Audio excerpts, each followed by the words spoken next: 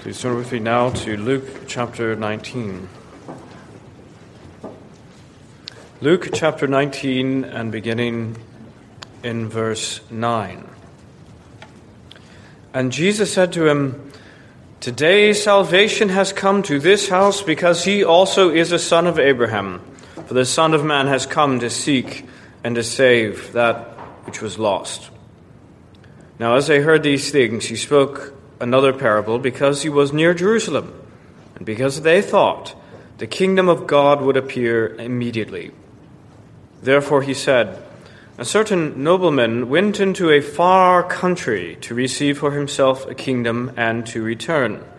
So he called 10 of his servants, delivered to them 10 minas, and said to them, 'Do business till I come.' But his citizens hated him, and sent a delegation after him, saying, 'We will not have this man to reign over us.' And so it was, that when he returned, having received the kingdom, he then commanded these servants, to whom he had given the money, to be called to him, that he might know how much every man had gained by trading. Then came the first, saying, 'Master, your mina has earned 10 minas.' And he said to him, 'Well done, good servant. Because you were faithful in a very little, have authority over 10 cities.' And the second came, saying, 'Master, your mina has earned 5 minas.' Likewise he said to him, 'You also be over 5 cities.' Then another came, saying, 'Master, here's your mina, which I have kept put away in a handkerchief. For I feared you, because you are an austere man. You collect what you did not deposit, and reap what you did not sow.' And he said to him, 'Out of your own mouth I will judge you, you wicked servant. You knew that I was an austere man, collecting what I did not deposit, and reaping what I did not sow. Why then did you not put my money in the bank, that at my coming I might have collected it with interest?' And he said to those who stood by, 'Take the mina from him, and give it to him who has 10 minas. They said to him, 'Master, he has 10 minas.' For I say to you that to everyone who has will be given, and from him who does not have, even what he has will be taken away from him. But bring here those enemies of mine, who did not want me to reign over them, and slay them before me." Let us pray. Gracious Heavenly Father, we are thankful that you are no idol, you are no false god, you are no cartoon figure that man has projected in his wickedness and in his selfishness and in his hatred of God, the God that he would wish to reign. But no, Lord, you are the true God who does reign, the one God who exists and has spoken to us. And how we pray, Heavenly Father, that we would truly receive these words in faith and in joy and in worship, that you would open our hearts supernaturally, indeed open my mouth, that I might declare these things truthfully and clearly, and Lord, that we would profit from them. We ask it in Jesus' name. Amen. Amen.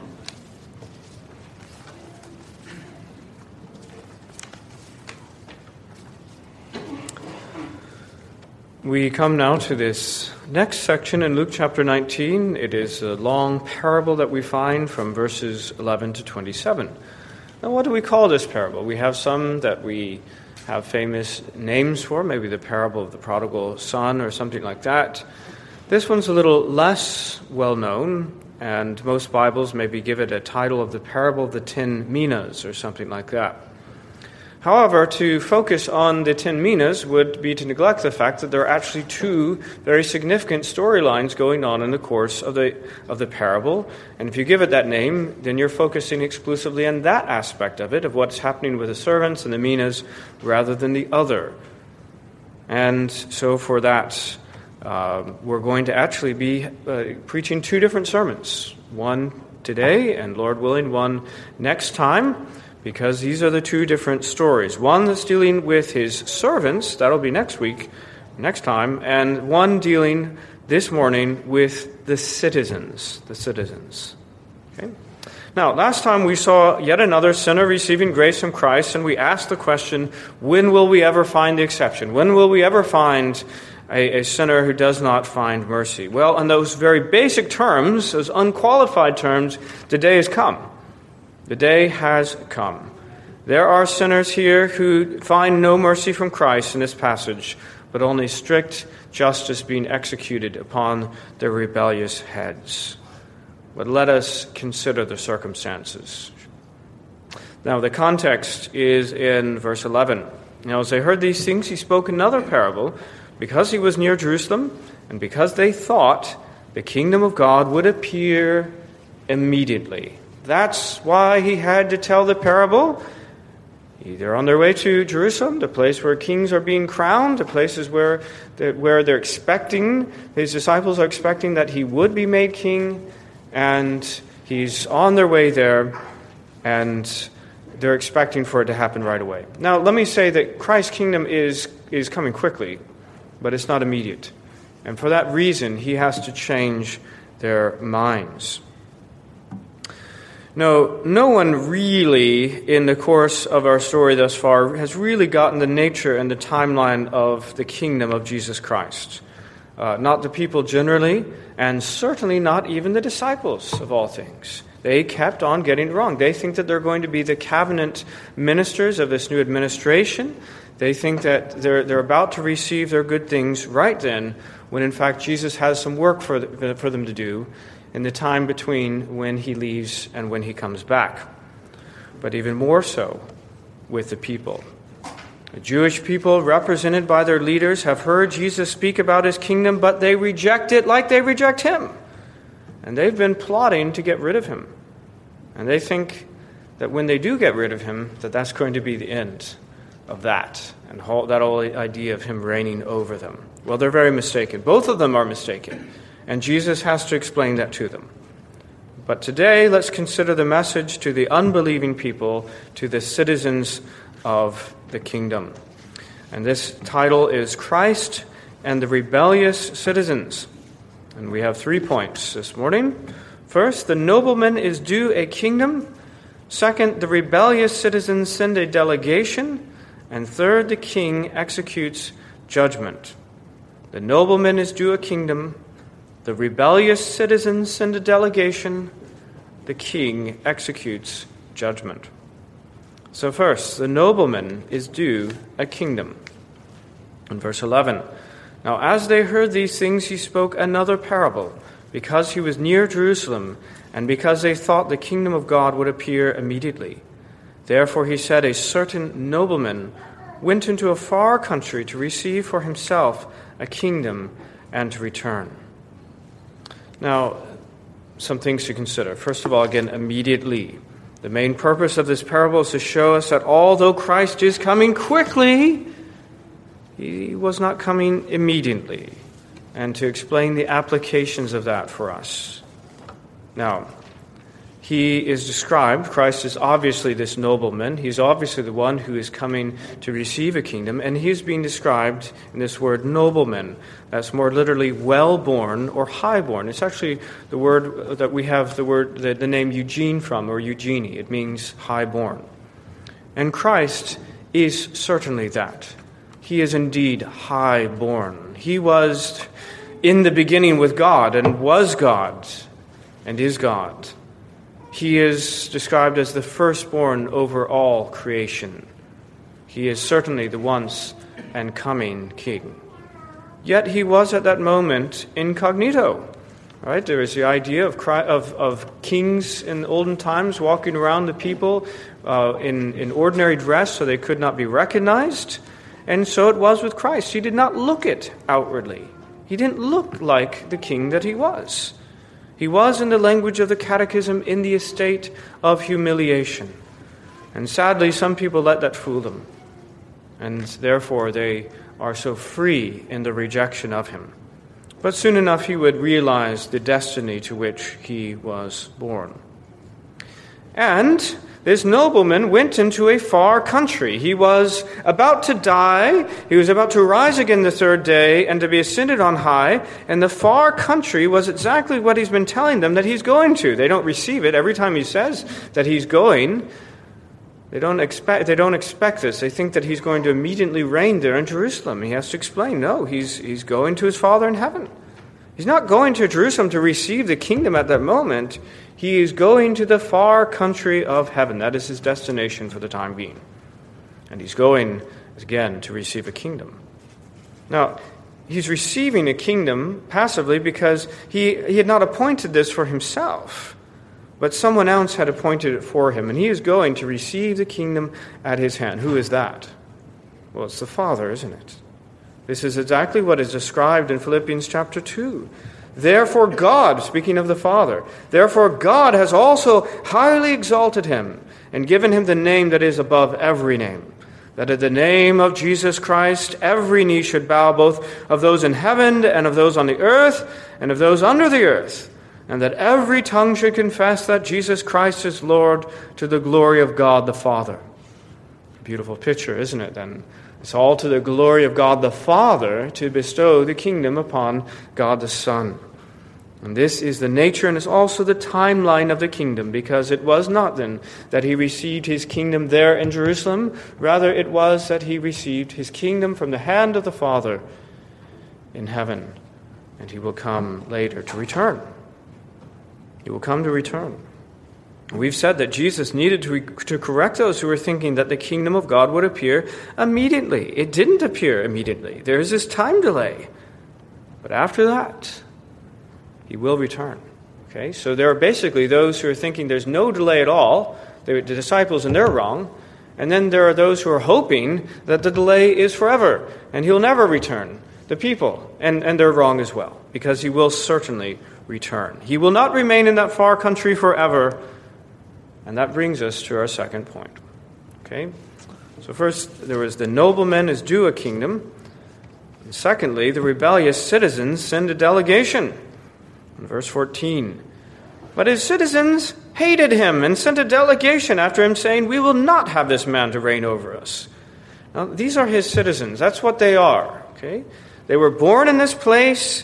They owed their allegiance to their rightful king. And so it is with all the people of this world.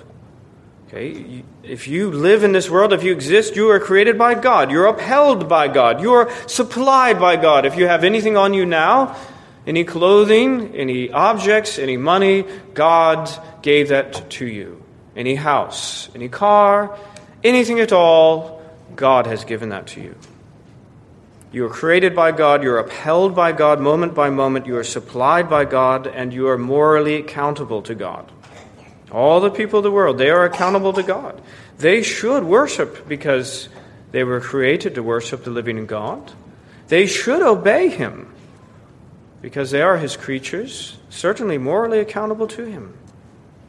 They should worship, and beyond that, they should worship and obey the one whom he has set over them, the Lord Jesus Christ. Okay, so these citizens, they owe their allegiance indeed to the one who would be king. Now, these citizens, unfortunately, they hated him.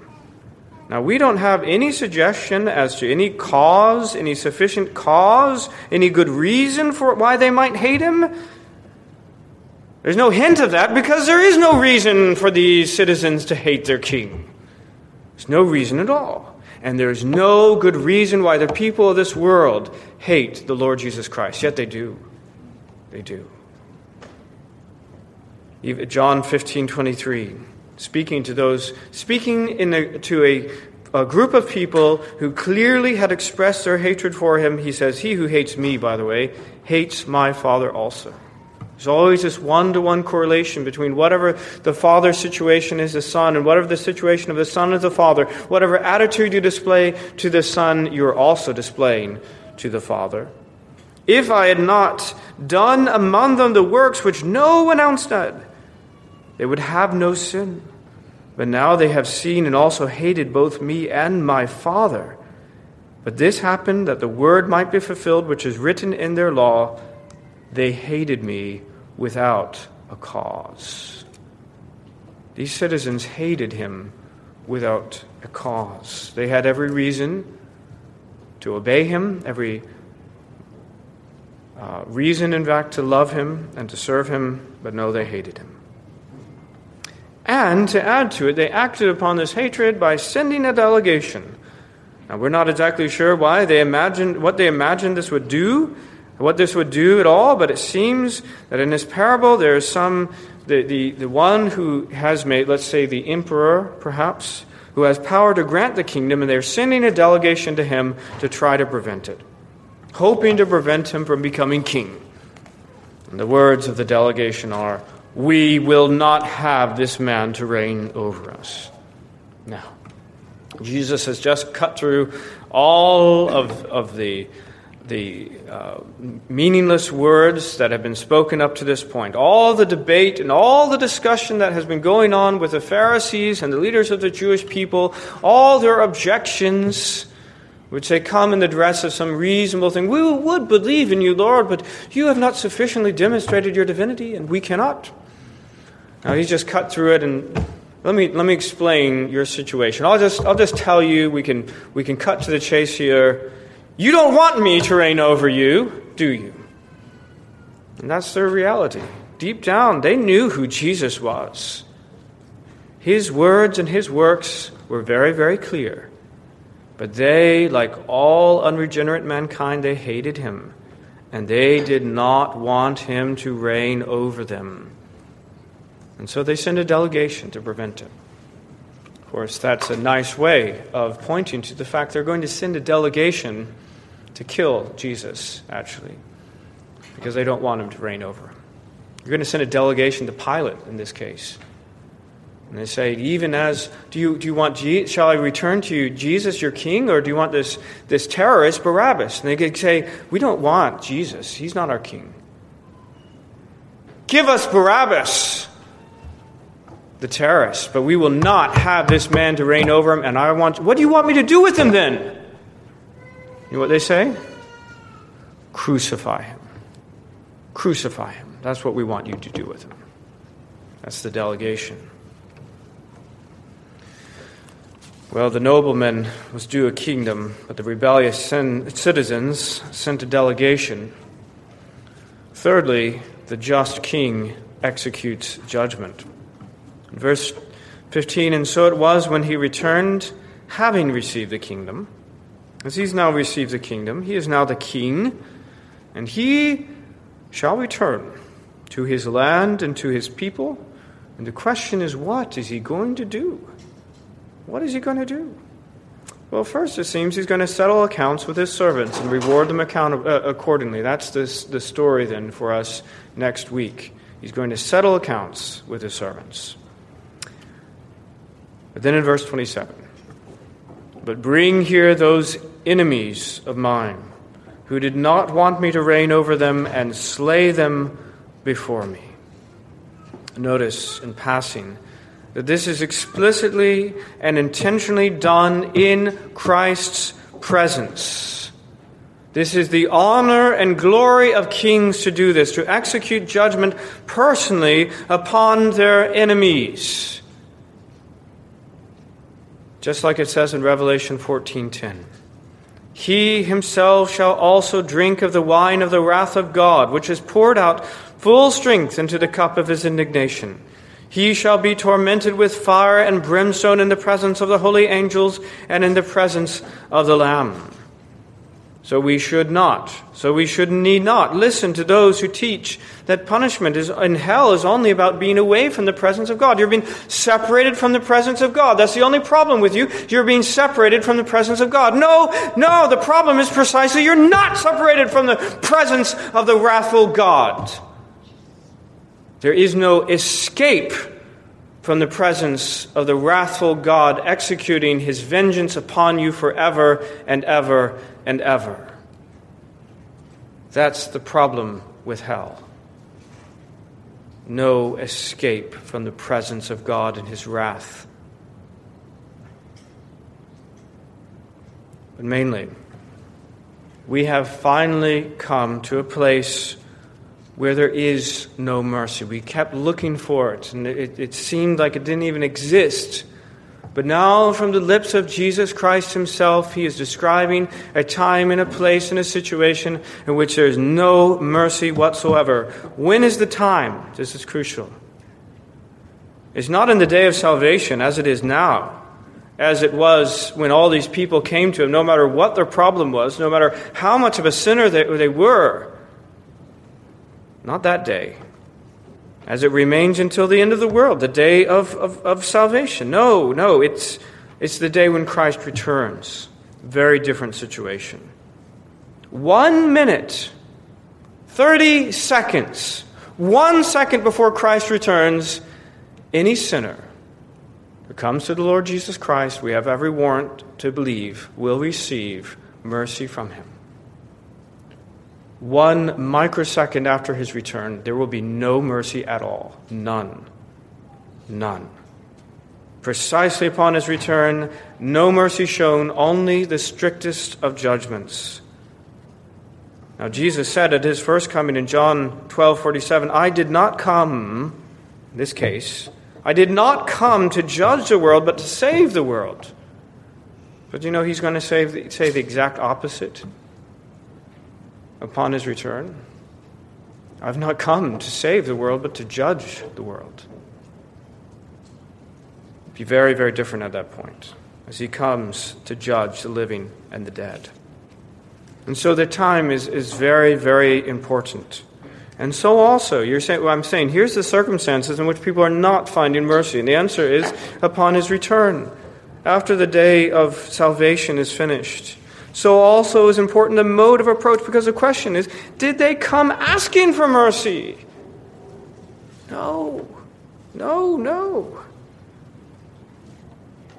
They could have sent a delegation after him saying, Lord, have mercy.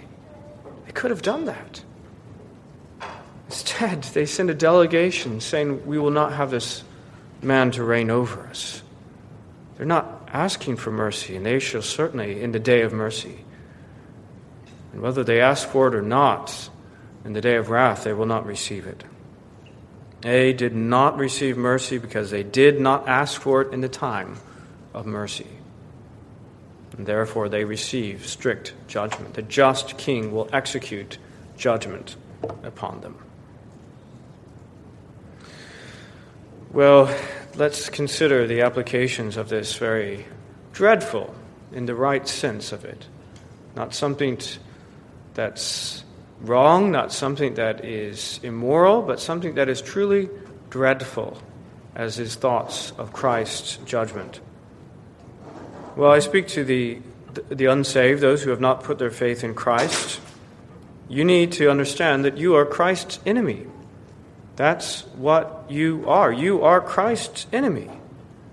Matthew Henry says, those who will not have Christ to reign over them shall be reputed and dealt with as his enemies. We are ready to think that none are Christ's enemies but persecutors of Christianity, or scoffers at least. But you see that those will be accounted so that dislike the terms of salvation, will not submit to Christ's yoke, but will be their own masters. Okay? So if you have in your mind that the only enemies of Christ are the active persecutors of some religion, you're quite mistaken.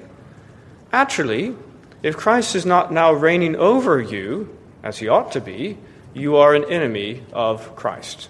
That's what this passage proclaims, and he makes very clear that those who say, now I will not have this man to reign over me, he says, these enemies, bring those enemies of mine before me, and I will deal with them. But you know, the thing is, so if you said, I had no idea that I was Christ's enemy, I just thought I was agnostic or something like that.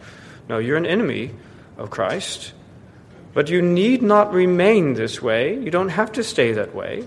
Some may say the whole church here and in all places and in all times is full of ex-enemies of Christ.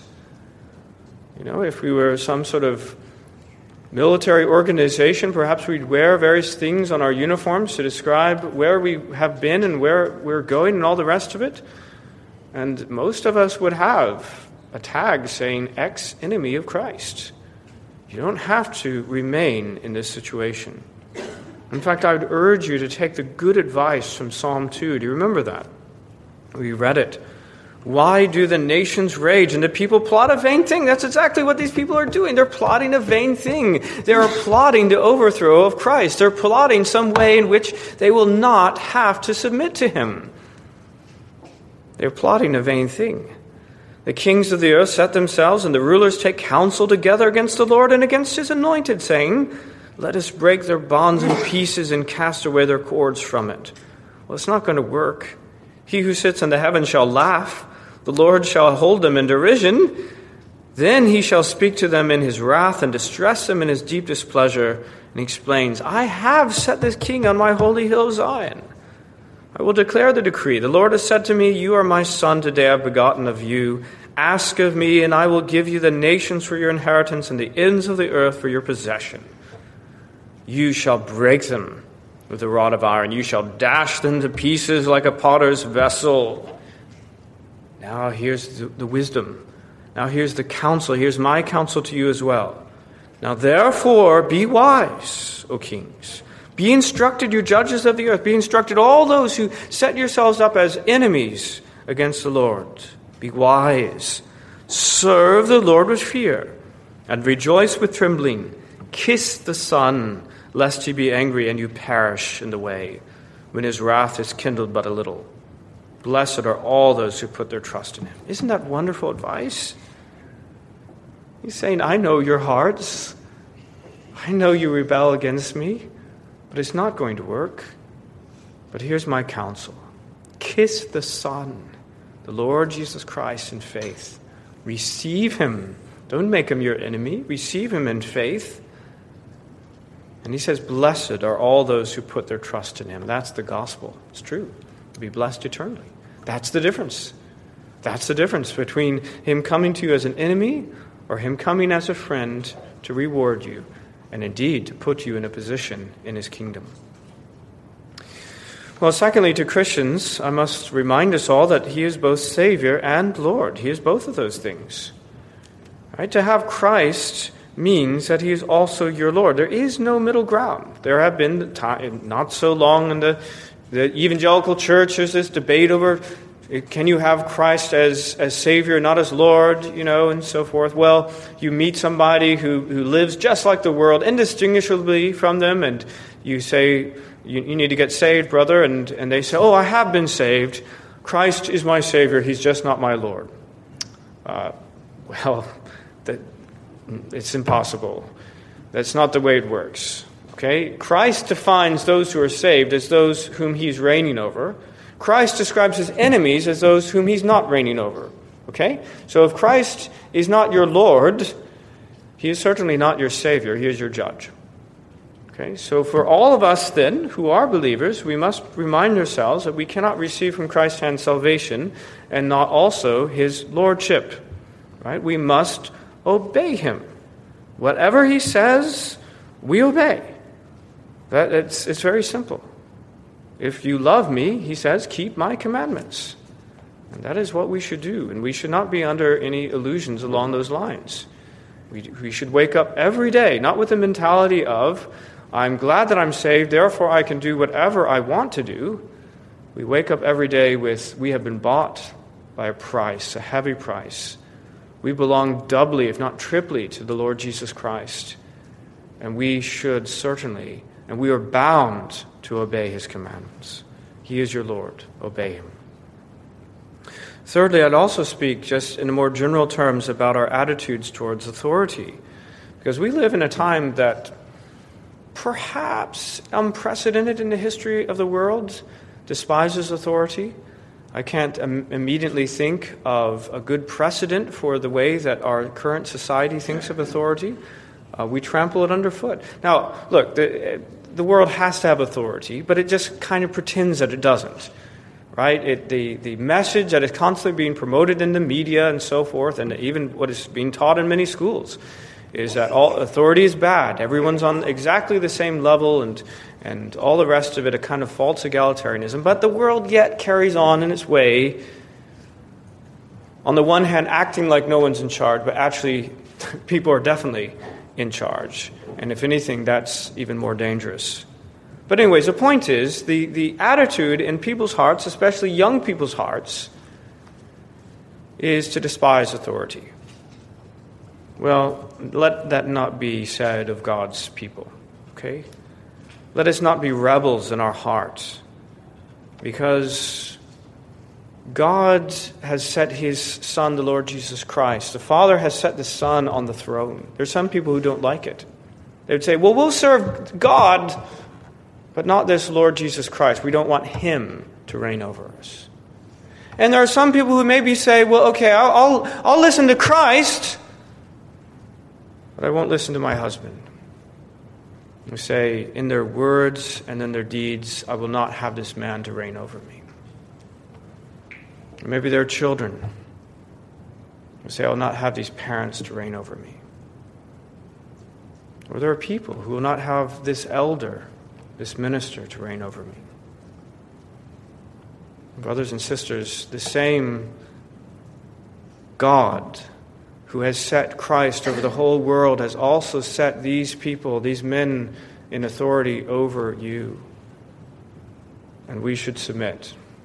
We should receive their authority. Fourthly, we should think about evangelism.